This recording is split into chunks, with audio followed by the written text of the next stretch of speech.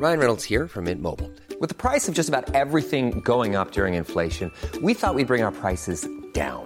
So to help us, we brought in a reverse auctioneer, which is apparently a thing. Mint Mobile Unlimited Premium Wireless. How to get 30, 30, bit to get 30, bit to get 20, 20, 20, bit to get 20, 20, bit to get 15, 15, 15, 15, just $15 a month? Sold! Give it a try at mintmobile.com/switch. $45 up front for 3 months plus taxes and fees. Promo rate for new customers for limited time. Unlimited more than 40 gigabytes per month. Slows full terms at mintmobile.com. Hello, I'm Anne McElvoy, head of Economist Radio, and you're listening to a special edition of Tasting Menu, an all-American flavoured selection of coverage from the week. On our menu, a potential independent victory in Utah, how best to crack Russian hacking, and Donald Trump's unsettling fondness for Vladimir Putin. We'll also offer a sample of our other special election-based shows from Economist Radio, including an in-depth look at the rise of Donald Trump. He has led a deeply isolated, secluded life. As a billionaire in New York, he's not someone who goes out to a store. He's not someone who goes for a walk on the street. And a score to settle, Wall Street versus Main Street, from our correspondents. I don't think it's surprising in the least that Wall Street has faced this kind of criticism, even though in some cases it's overdone, quite a lot of it is justified. But let's start with the lead note from our United States section. My Brilliant Friend was the headline, and we explored Donald Trump's infatuation with Russia's president, Vladimir Putin. The bromance, to use Barack Obama's term, was fueled by Mr. Putin's reference in December to Mr. Trump as yarky or colourful, which he mistranslates as brilliant. Rather alarmingly, his statements often touch on specific vital issues. In a stark example of his habit of disparaging America, he compares Mr. Putin's strength and leadership favourably with Mr. Obama's, deflecting complaints about Russia's human rights record with the jibe that our country does plenty of killing also. Perhaps it's not the first time Mr. Trump has heard what he wanted to hear, yet the platonic love affair began before this misinterpretation. Such as NATO, probably Mr. Putin's greatest bugbear. To remind, Mr. Trump has said the alliance is obsolete, upsetting Europeans by casting doubt on its mutual defence commitment. According to one of his national security advisers, Mr. Trump wants to leave his options open. If that is his purpose, Mr. Trump is being uncharacteristically selfless, because his chumminess has no obvious electoral benefit. Unlike some of his other unorthodox views, such as his protectionism, beyond a few extreme nationalists who misguidedly revere Mr. Putin, there are far more votes to be lost than won by cozying up to him. Well, you can't fight love, but you can read more about this disconcerting relationship and our analysis of it in this week's edition. Mr. Trump disputes the official American judgment that Moscow was behind a spate of cyber attacks, including intrusion into the Democratic National Committee's servers. But that's precisely what appears to have taken place, so how best to deal with it?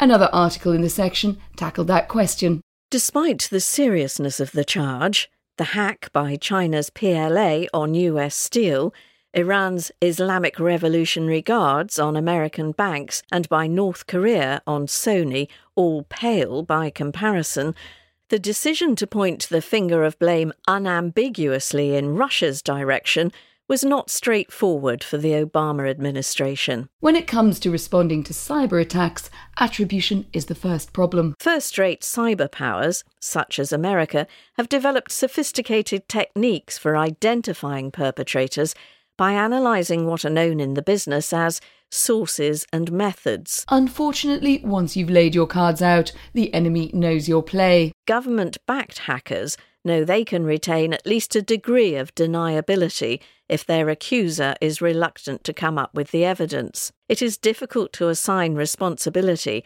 without revealing intelligence capabilities that will in turn allow foes to improve their defences and make spying on them harder. In cyber warfare, it seems the chosen tactic of defence is therefore attack. Joe Biden, the Vice President, declared on NBC's Meet the Press that America would be sending Mr. Putin a message at a time of our choosing and under circumstances that have the greatest impact. When asked whether the American public would know when the message had been sent, Mr. Biden said, Hope not. So it looks like fresh sanctions are off the table then. Instead, it suggests that a covert, offensive cyber operation may be in the works. It seems as if Russian attacks are trying to influence the outcome of the presidential election, specifically by making Hillary Clinton come off worse. But could the outcome of the vote itself be hacked? In a special episode of our science and technology podcast, Babbage, our data editor Ken Cukier put that question to security guru Bruce Schneier. I'm not worried that the results will be changed, but there's a lot of vulnerabilities and we should worry about hacking. And this is a big issue. If not the presidential election, the elections lower down. The systems are very vulnerable, and if not this year, some year soon, there will be a hack, or at least there'll be enough evidence of a hack that we don't trust the results. While most of the attention is focused on the victory between Republicans and Democrats, over in Utah, there's an upstart looking to disrupt the traditional voting split. As our article explained, no third-party candidate has won a state since 1968. Might that be about to change? Diane, who works for the Mormon Church, grimaces as she considers her political choices. Well, Trump wants to be king, not president, and Hillary lacks integrity. I would vote for Mickey Mouse before I voted for either of them. That certainly says a lot about this year's race. Fortunately, there's one candidate on the ballot she can stomach. Evan McMullin, a 40-year-old Mormon who served in the CIA. He began with near zero name recognition and made the ballot in just 11 states. Yet recent polls put him in a dead heat with Hillary Clinton and Donald Trump in his native Utah. A state that's been traditionally Republican-led for quite some time. Republicans have won it by at least 18 percentage points in 12 straight general elections. Both George W. Bush in 2004 and Mitt Romney took over 70% of the vote. The main source of the party's dominance? The state's large population of Mormons. They make up over 70% of the electorate and lean more Republican than any other religious group. But this year, Donald Trump seems to be convincing them to vote otherwise. Mr. Trump's relatively weak showing in Utah is partly explained by the strength of the state's economy, but it mostly reflects Mormon values, which include decency, kindness, and humility. With America embroiled in a bitter contest to find the lesser evil for office, a trip to the country's northerly neighbour offers us some respite. Liberty moves north was our cover line this week. And as our leader explained, Canada is setting a fine example to the world. Who will uphold the torch of openness in the West? Not America's next president. Would Mrs. Clinton fit the bill? Hillary Clinton, the probable winner on November 8th, would be much better on immigration, but she has renounced her former support for ambitious trade deals. The closed mentality extends far beyond America's borders. Britain, worried about immigrants and globalisation, has voted to march out of the European Union. Angela Merkel flung open Germany's doors to refugees, then suffered a series of political setbacks.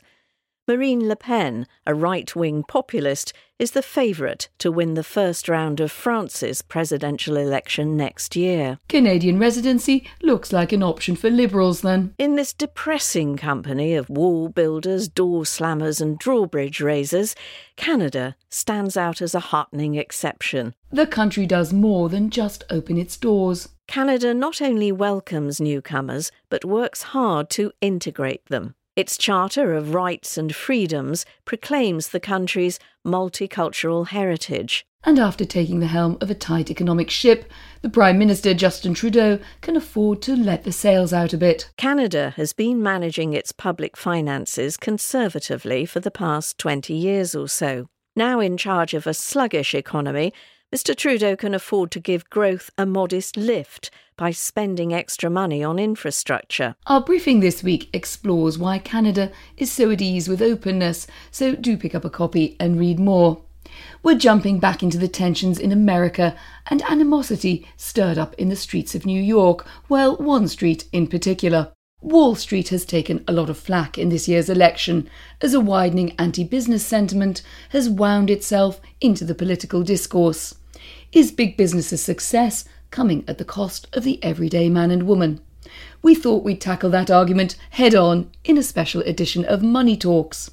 Here's our US business editor, Patrick Fowles, and free exchange columnist Ryan Event, weighing in on Wall Street versus Main Street.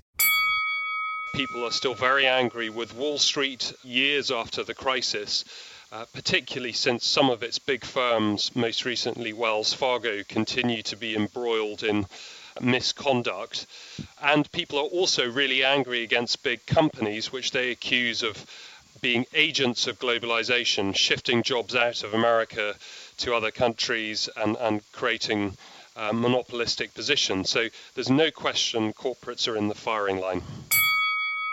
I think it's deserved a little bit that they receive this kind of attention. And I don't think it's just about Wall Street being an agent of globalization. Wall Street has done a lot to earn the ire of people over the last decade. It's culpable in the excesses that led to the financial crisis. Wall Street appeared to be bailed out in a big way by Washington because it was seen as too big to fail, that it couldn't be allowed to collapse. Voters felt themselves to be bearing the tax burden for that bailout and also not to be receiving similar assistance. So I don't think it's surprising in the least that Wall Street has faced this kind of criticism, even though in some cases it's overdone. Quite a lot of it is justified. To hear how the rest of that argument panned out, take a listen to this week's Money Talks and let us know what you think, whichever street you hail from, by sending us an email to radio@economist.com. For now, a dip into another of our election specials, and The Economist Asks looked at the rise of Donald Trump and the loneliness that drives him. I went to talk to his biographer, The Washington Post's Mark Fisher. He has led a deeply isolated, secluded life. As a billionaire in New York, he's not someone who goes out to a store. He's not someone who goes for a walk on the street. His preference always is to go home by himself at night and watch TV. So he is someone who has basically taken in the world through television. And his language reflects that, and his language is kind of stuck in a period when he was out and about with people when he was a kid, more than half a century ago. We couldn't finish off this all-American tasting menu without some snippets overheard on the campaign trail in the past week. First, Texas and 2 polling stations consider Russia's request to observe voting at close hand. We are unable to accommodate your request to visit a polling station. Oprah Winfrey finds a novel way to sell Hillary Clinton to voters. She's not coming over to your house. You don't have to like her. Whatever gets people to the polls, I guess. And finally, Kellyanne Conway, Mr. Trump's campaign manager, seems to be giving up on managing. He delivers his own speeches, he's the guy who's running for the White House, and he has the privilege to say what he wants. Well, the last part appeals to radio hosts. I'm Anne McElvoy. That was our tasting menu. Do send us your feedback by email to radio@economist.com, or you can tweet us at Economist Radio. In Washington, this is The Economist.